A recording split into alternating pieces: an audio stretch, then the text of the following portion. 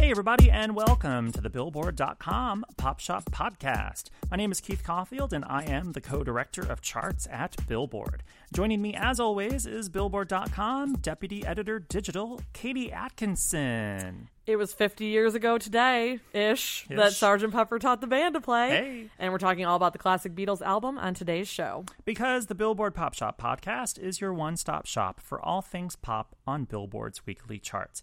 In addition, you can always count on a lively discussion about the latest pop news, fun chart stats and stories, new music, and guest interviews with music stars and folks from the world of pop. Today on the show, we've got Coming Around Again with Billboard.com Senior Associate Editor Andrew Unterberger. This week, Andrew will be talking all about the songs of this and every other summer, the Beatles' Sgt. Pepper's Lonely Hearts Club Band. According to Andrew. Yes, turning 50 on June 1.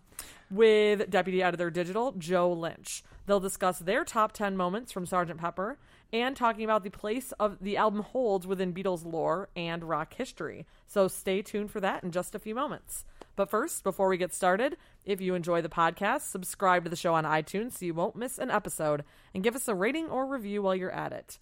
If you have any questions for us, feel free to tweet us at Keith_Caulfield or at KT Atkinson. And if you want to explore more podcasts from Billboard, visit itunes.com/Billboard Podcasts. Well, before we join Andrew, let's talk a little bit more about the Sgt. Pepper's Lonely Hearts Club Band album, which originally spent 15 weeks at number 1 on the Billboard 200 chart back in 1967, the longest run at number 1 for any Beatles album. The album debuted at number 8 on the June 24th, 1967 dated chart, and then jumped to number 1 a week later, and then held on to the top slot until October. By the way, it was normal for albums not to debut at number 1.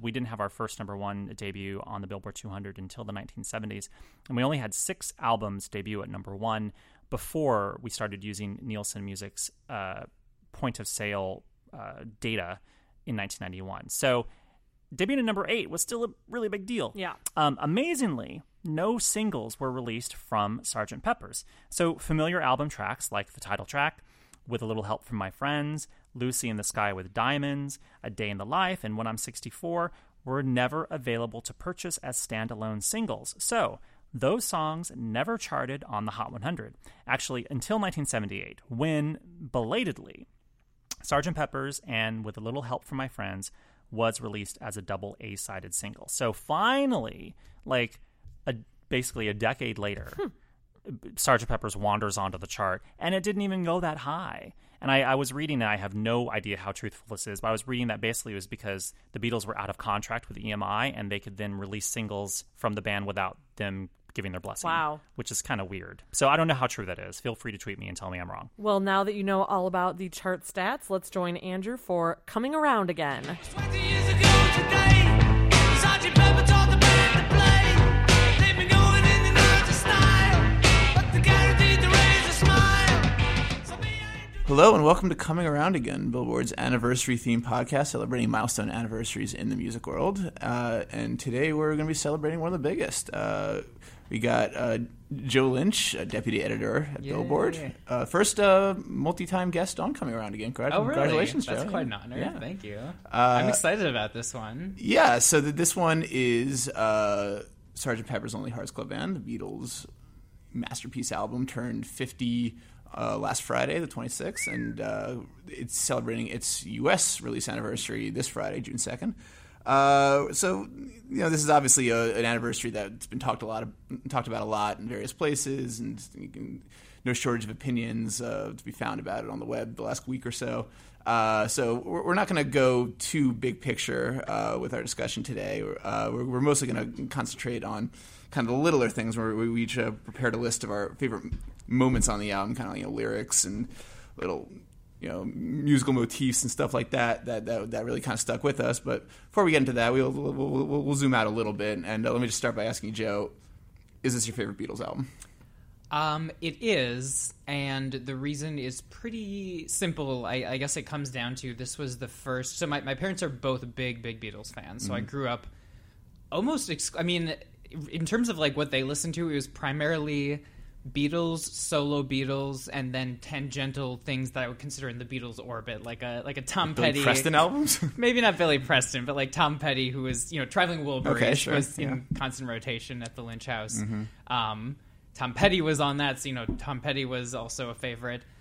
So I grew up listening to a lot of this, and for whatever reason, I guess very organically, as maybe an 8 or 9 year old, that this was the first CD that that I listened to on my own. Like when they were out of the house at one point, like I went to the extra effort to like go into the CD or wherever they kept the CDs, put it in the house alone, like read through the lyrics, look at the photos. There was something I was too young to know why, but there was something about that in particular that made me feel like I had to like experience it and dig deeper. So just for that, like that's a pretty, kind of a personal, important moment. It just has always stuck with me. And I think, I see the criticisms of it. It's a little goofy. It's a little overblown. But if you look at it historically, there had just been nothing like that before Sgt. Pepper's. So any of the excess that you can kind of like, use to criticize it, like at the end of the day, like, this was the first of its kind. But for whatever other reason, it just really resonated with me as a child. Fixing a Hole in particular, I thought Really? seemed like Fixing a a really Hole. cool. All right, just going straight for the thing. deep cuts on that Yeah, one. yeah. And that's all, basically lines up with my experience too. I wouldn't call it my favorite Beatles album. I would say it's in the discussions, probably third for me behind the White Album and Abbey Road. But once you're talking about favorite Beatles albums, it's kind of a strata unto itself, and, Right. and that I think it's interesting talking to people about what their favorite Beatles album is, because I think it says a lot about what they kind of value in an album in the first place, was what their favorite Beatles album is. And Sgt. Pepper, yeah, like it's kind of the first album. And certainly, this occurred to me listening to it for the first time as like a concentrated music listener outside of my parents, because I grew up with my parents being huge Beatles fans too. But like it's the first album that's kind of its own universe, and that the artwork is very important, the packaging is very important. The conceptual nature of it is very important, even though they don't necessarily carry like a narrative thread throughout the whole album. It feels like you're listening to something that was very carefully constructed and to be one package. And obviously, there are no singles from the album for that reason, or largely for that reason. And I remember the first time listening to it on a bus trip to like a school field trip to an amusement park. And like listening to it on headphones, like very carefully, and just like noticing all the kind of little detail to it, that just like listening to a song like Lucy in the Sky with Diamonds, and just being able to hear John Lennon like breathing in between every syllable, and like the unbelievable clarity of it, like really definitely shaped my view of like what recorded music was capable of. And this was so many decades later already, but it's still kind of held up in its innovations. And like just reading about the album in the last week or so, it's amazing to me that kind of like the things that this album casually invented. Like John Lennon, like you used some nonsense phrase to describe a guitar effect, and he used the word flange for it, or flange, I can't remember how it's Something pronounced. like that, yeah. And like that became like an accepted part of the musical lexicon. And something like very obvious about this album that never even occurred to me was that this was the first album to be mixed without any breaks in between the tracks. Mm-hmm. And that's something that I value a lot in albums, where the songs kind of flow from one part to another. And I'll talk about that a little bit in some of my favorite moments on the album. But yeah, just stuff like that showed how the Beatles were kind of operating at a different level from just about everybody else, I guess except for maybe the Beach Boys, who they were clearly inspired by at the time. But as you kind of referenced already, like it does seem to me like over when this album came out, it was hailed as a masterpiece, topped the charts for like 15 weeks. Mm-hmm. It was, I think, pretty clearly their high watermark critically, right, for at least a couple decades. But then you've seen in the last 20 years or so the tides kind of started to turn against Sgt. Pepper in a certain way, and to the point where I would say that now it's probably Revolver that's considered their consensus best album, and maybe even a couple others in between them. Now, have you noticed that? And like, what would you attribute that to? I feel the same way, and I attribute it solely to just Sgt. Pepper's was the kind of, it was almost like the obvious answer for so long. Like, what's the best Beatles album? Sgt. Pepper's. naturally just the way like the human mind works, especially music critics who have opinions and like to be contrarian. I think part of it's just a natural backlash that people, in order just like if you're going to make a new greatest rock albums of all time list, like you don't want to say the same thing 10 other people have said, so you're going to say something different. Then you start like racking your brain, even kind of convincing yourself maybe for whatever reason that Revolver is a better one. I'm not trying to say Revolver that there isn't an argument Fooling there. yourselves, Revolver fans. But I do think there's an element where this is just like the natural tide of things. Like, you know, and if I feel like if Revolver becomes the too obvious go-to answer, then people are going to go back to Rubber Soul. They're going to either go back to Rubber Soul or go back to the White Album or something. I think it's just natural for people to want to like bring something new and argue something new. And I think kind of that's what it comes down to. I think also kind of what, you know, I touched on a little bit earlier. Some of this is a very kind of like, even, you know, psychedelic music in general has a like theatrical quality, and it's just kind of, in hindsight, it seems kind of goofy, especially compared to like how rock ended up, especially in the 90s. Like there was a real focus on like rocking hard and being authentic. And I think that, you know, not to just like casually make blanket statements, but as rock is like pretty clearly like it's no longer the relevant cultural force, you know. I think rock's quote unquote dying kind of actually helps Sgt. Pepper in the historical big picture, because now that there's not this focus on things being so, you know, like heavy and hard and quote unquote real, we can get past that and kind of accept that, you know, this is a silly, somewhat self-conscious album, and that's okay. Like, there's nothing wrong with music that is aware of itself and maybe a little too excessive or something like that. But yeah, no, I mean, I guess that's what my take. I think that, you know, it's kind of the bad rap that it's gotten. I feel like future generations who aren't as hung up on rock as this, you know, as the ultimate form of music are going to listen to Sgt. Pepper's and not see it as so dated, and they're just going to see it as like a combination of various musical forms. Right, and yeah, and certainly as, you know, production becomes more of an emphasis in music, and this was obviously the gold standard for a very long time, and in many ways still is. So you would think that would help it kind of come back into vogue a little bit. The things that I wonder about with Sgt. Pepper are, one, that like I think that its conceptual nature does kind of hurt it because it makes its songs themselves seem a little bit less less weighty. Like, sure, you know, it's a silly album, but it's also just, you know, because they're kind of, you know, playing characters and not, you know, there's no songs on here like Here, There, and Everywhere or In My Life, or songs that are like just kind of very timeless and heartfelt, and, you know, there's some of that, but certainly that's not the emphasis on this album. The emphasis on this album is kind of playing characters and there's little vignettes and stuff like romantic songs, which is weird for the Beatles, because I mean that's from the Mop Top days, even through like White Album, like they really did a lot of like love songs. That's true. And this album is pretty much just bereft of them. Yeah, and the other thing, which just occurred to me actually pretty recently, because we had an article written by R. Gary Graff, who kind of did a sort of mini poll of 60s rock peers and talked to Carlos Santana, Joan Baez, and Todd Rundgren about their opinions on Sgt. Pepper. Carlos Santana loved it. Joan Baez and Todd Rundgren did not. But what was interesting to me about all three of their answers is that they were all framed around drugs. Yeah. And, you know, Carlos Santana likes it because, he had like this horrible LSD trip, and Within You Without You kind of bailed him out of it.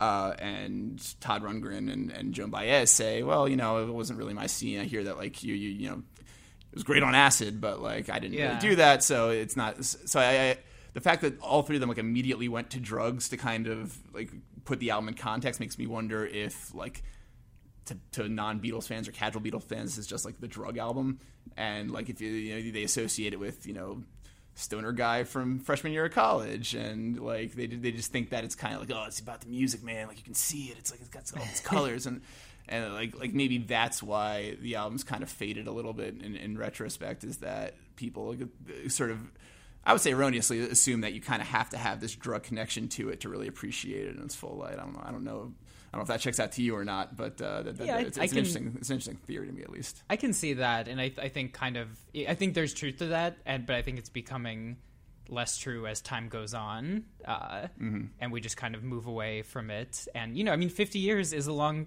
time ago now. I mean, when I listened to this for the first time, it was kind of with this sense of like, I could talk to my parents who remembered when it came out. I mean, they would have been too young to be like dropping acid and listening to this album, but they were aware of the not super older, but slightly older generation who did that.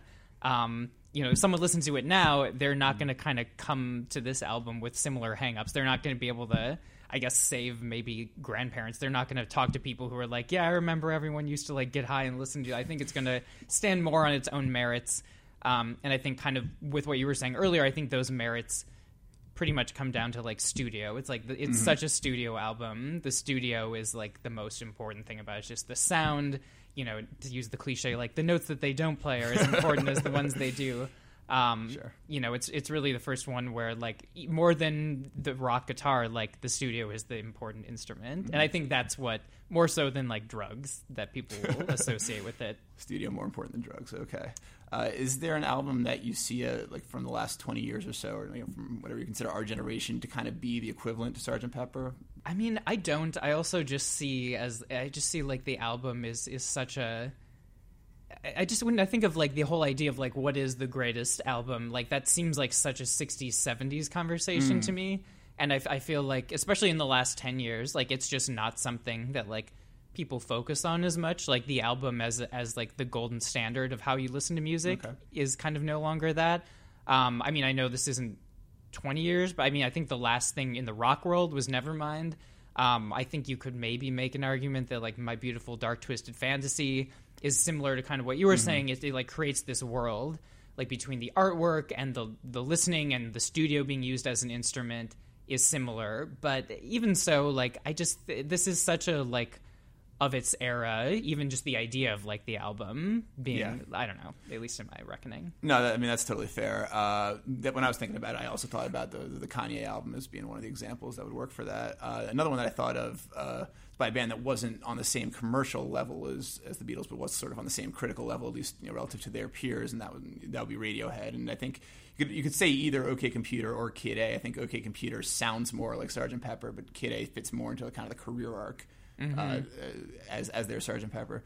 And what's interesting to me over like some of the bands that I've loved in my lifetime is seeing how their careers almost like unintentionally end up kind of mirroring the Beatles album arc, where like you can kind of see them, they trace their way through their Rubber Soul, their Revolver, and their Sgt. Pepper / Magical Mystery Tour, and right onto the White Album. It was one of the ways in which the Beatles were kind of more subtly influential, is that they kind of defined the sort of cliched natural evolution of a rock band, in that you start off with your early commercial hits, and then you get weird, and then you just do everything, and then you have these kind of very discrete moments where you kind of try one thing at a time until you've basically tried everything, and then you call it quits. And then it's interesting to see that get played out with bands like Radiohead, and I've traced it before, and it really kind of fits up in like an eerie way almost. Yeah. I think that can conclude our big picture talk on Sgt. Pepper. But before we get into the more minute stuff, I know you wanted to talk a little bit about Sgt. Pepper's Lonely Hearts Club Band, the movie, which I would love to. Came out a decade later and is maybe not quite as fondly remembered as the album that spawned it. But. Yeah, I mean, it's crazy. This is just another one of the... I mean, I think if you're talking about, like, drugs having a horrible influence, this is really the example. Joan Baez was not a fan of Sgt. Pepper the movie. I doubt she enjoyed this movie. Yeah. I think it's just one of those things. It's such a historical curiosity that like it's so bad most people don't even know it exists. Really, it's like so kind of spearheaded by the Bee Gees. There was a movie version of Sgt. Pepper's. The film is called Sgt. Pepper's Lonely Hearts Club Band. It stars the Bee Gees, has Peter Frampton in it. Steve Martin's film debut is in it. He sings Maxwell Silverhammer. Does he sing? Well, not really, but he does anyways. I forget who. There's some other like kind of the time luminaries in it. Aerosmith's in there? Yes, at least Aerosmith the is in come it. Together. I know that. Yes. Much, yeah. But they like perform songs from the album. There's like a vague plot. It's just one of those like, here's money. We have a creative idea and we're going to flesh it out on screen and hope it all fits together, and guess what, it 100% doesn't. Like if you've seen the Who's Tommy and been like, oh, that's kind of a mess, like this is like 10 times worse. It's like not even fun to watch. It's just an absolute train wreck. It seems like whenever Hollywood's ever tried to like make a movie out of an album that doesn't really totally have a plot to begin with, it's hard enough to make one out of one that actually does have a plot, like Tommy, but right.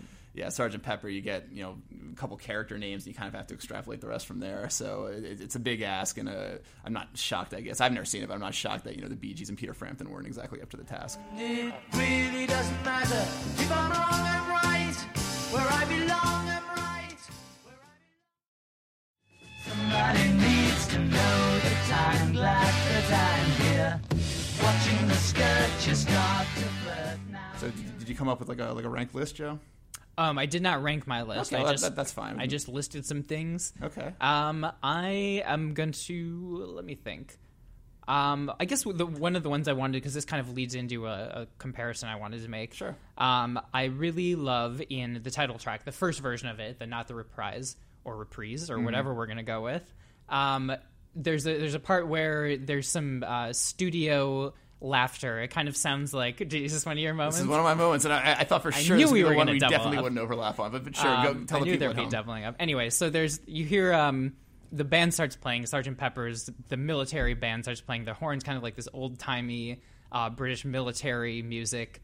You hear the audience like laughing and applauding, and it's a very short snippet, but it conveys so much. You get this sense of like, this is a retro audience. This is it kind of harkens back to a wholesome time where you get the idea that music is very clean, and it's not offensive, and everyone is just there kind of like smiling and applauding in the audience, very vanilla. And I think that's part of what the genius of this album is, because as we were talking about, you look at the cover, like it looks very psychedelic and druggy, but it's also, there's a very like a loving quality about it. Like they're sending up kind of this older generation of like British music hall and like military marching bands, but it's not in like a vicious way. Like there's an album, really the only concept album that came out before this is Frank Zappa's Freak Out. And that is a concept album that it is pretty vicious and bitter. And like when he parodies something, he means it in a mean way. The Beatles are like some of those fake songs are still pretty good on their own, right? Though, like some of his like kind of like girl group pastiches and stuff. It's true. But you're right. It's definitely a much snidder than what the Beatles are doing. There's a lot of snideness to it, and I think there's particularly because that's just McCartney's nature. Like he's an affable guy who just likes different types of music. Like it's with a wink, and it's kind of sending up this older wholesome era, but it's also lovingly.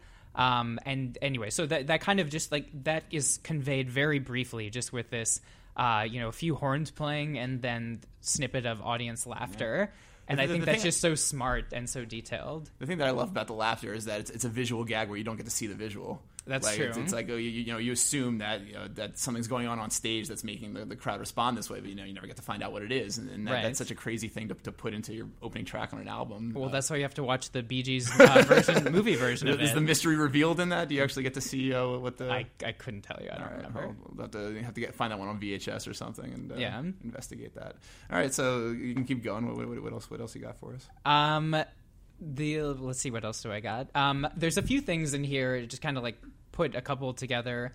I just think like Lovely Rita is a great song. It's kind of one of the like lighter, goofier ones in the album, but I don't think it's lightweight, but I think it's a lighter song. But then at the end of it, for whatever reason, we kind of veer off into this like dreamy, like jazzy interlude that just kind of comes out of nowhere and just kind of sounds vaguely like waking up, like kind of being half awake, half asleep, like waking up from an afternoon nap, which in a way kind of like to me foreshadows that segment of A Day in the Life where there's the connection between the Lennon and McCartney thing, and it just kind of seems like this like half awake, half not, a little bit there, a little ethereal connection between songs, and that is kind of what you were saying earlier. It's like an interesting way to connect songs. It's just something that hadn't been done in music before too. I mean, certainly in jazz, but certainly not in rock or pop music, taking these like weird interstitials and using them to kind of like paste pop songs together. Yeah, and then there's a number of kind of detours like that throughout the album where songs that they start one way and they end up somewhere completely different. And it's definitely one of the kind of the connecting tissues of the album, and it makes it a really interesting listen all the way through. And before I want to toss it to you, but I'm going to do one more. Okay. There's a lyric that I particularly love. I'm going to get it wrong because I didn't write it down. But in Good Morning, John Lennon saying something about someone needs to know what the time is, and he tells it to them, and he's like, glad that I'm here. And it's a very like, obviously like he's meaning it jokingly, like basically he's like, he's not happy that he was just, dicking around telling someone what time it is. He kind of means it with a smirk.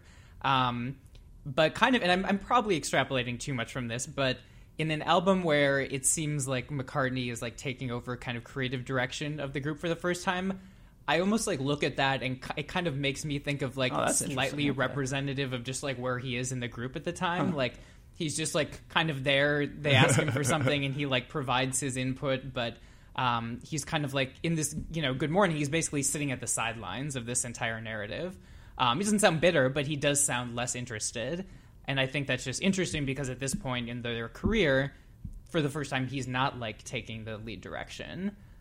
Anyway, so that's my like reading too far into this Beatles lore. Yeah, no, it's interesting to read about just how unhappy it seems like the entire band was, except for maybe Paul during the making of this album. It was such an achievement, and obviously they put so much time, I think, and money too. Like I think it cost something like 30 times the amount that Please Please Me cost to record. So some absurd number for the time, and obviously it was worth it. But yeah, I guess this was sort of the beginning of fractious times in the Beatles, and they were not going to be long for this world afterwards. All right, well, yeah, those were good choices, and I did have the same one from the opening Sgt. Pepper's you did. I also had one from the reprise. Actually, it's not. It starts at the end of Good Morning, Good Morning. So it's one of my favorite transitions. Is that there's this I think like a clucking rooster that kind of sees, and I love all of the animal sounds in that song. Big fan Fantastic of animal sounds. Yeah. And I think like a winking reference to Pet Sounds by the Beach Boys, which they were really inspired by at the time.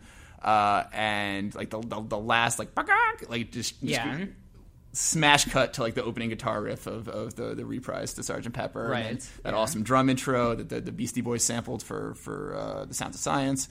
And that's just one of my favorite moments on the album. I mean, the song is doesn't really do much from there, but it's just such a dynamite transition. Right? No, for redoing a song, like it's totally vital. Like you're right. I think it's like that drumming is so. It's vaguely jazzy and like I'm not saying it like tips to hip hop's birth or something, but like it totally makes sense in the context. It was a drum break, basically. It's a great drum break. Yeah, it's very funky. And this was 1967. This was before funk barely existed at this point. Certainly not in British rock. Not a lot of good drum breaks. Certainly not in on British Kinks rock albums. Or, Herman's Hermits or whatever. Right. So yeah, that's one of my favorites. I also really like. Probably my favorite lyric on the album is from "She's Leaving Home," which is both like a fairly silly song and also like kind of a strangely poignant song at times. It's this very like over dramatic kind of weeping ballad with no drum track and a whole lot of strings. But there's the part in the second verse where her parents like discover that she has left home, and they say how could she treat us so thoughtlessly? How could she do this to me?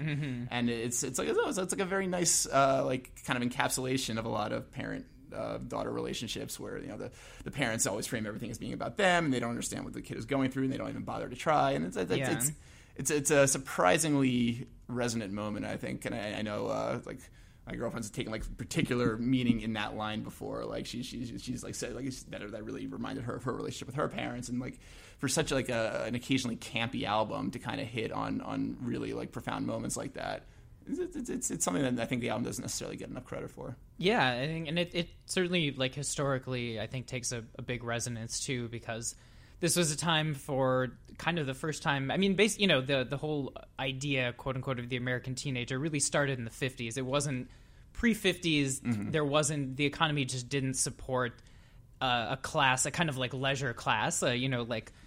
People in their late teens and early 20s couldn't really work. They had to just join the workforce right away. Like starting in the 50s and moving into the 60s, people were able to maybe follow their arrow and find themselves, which allowed there to be essentially the hippie movement, like a movement of people who left the home and didn't immediately get jobs and kind of went around and tried to find their true selves.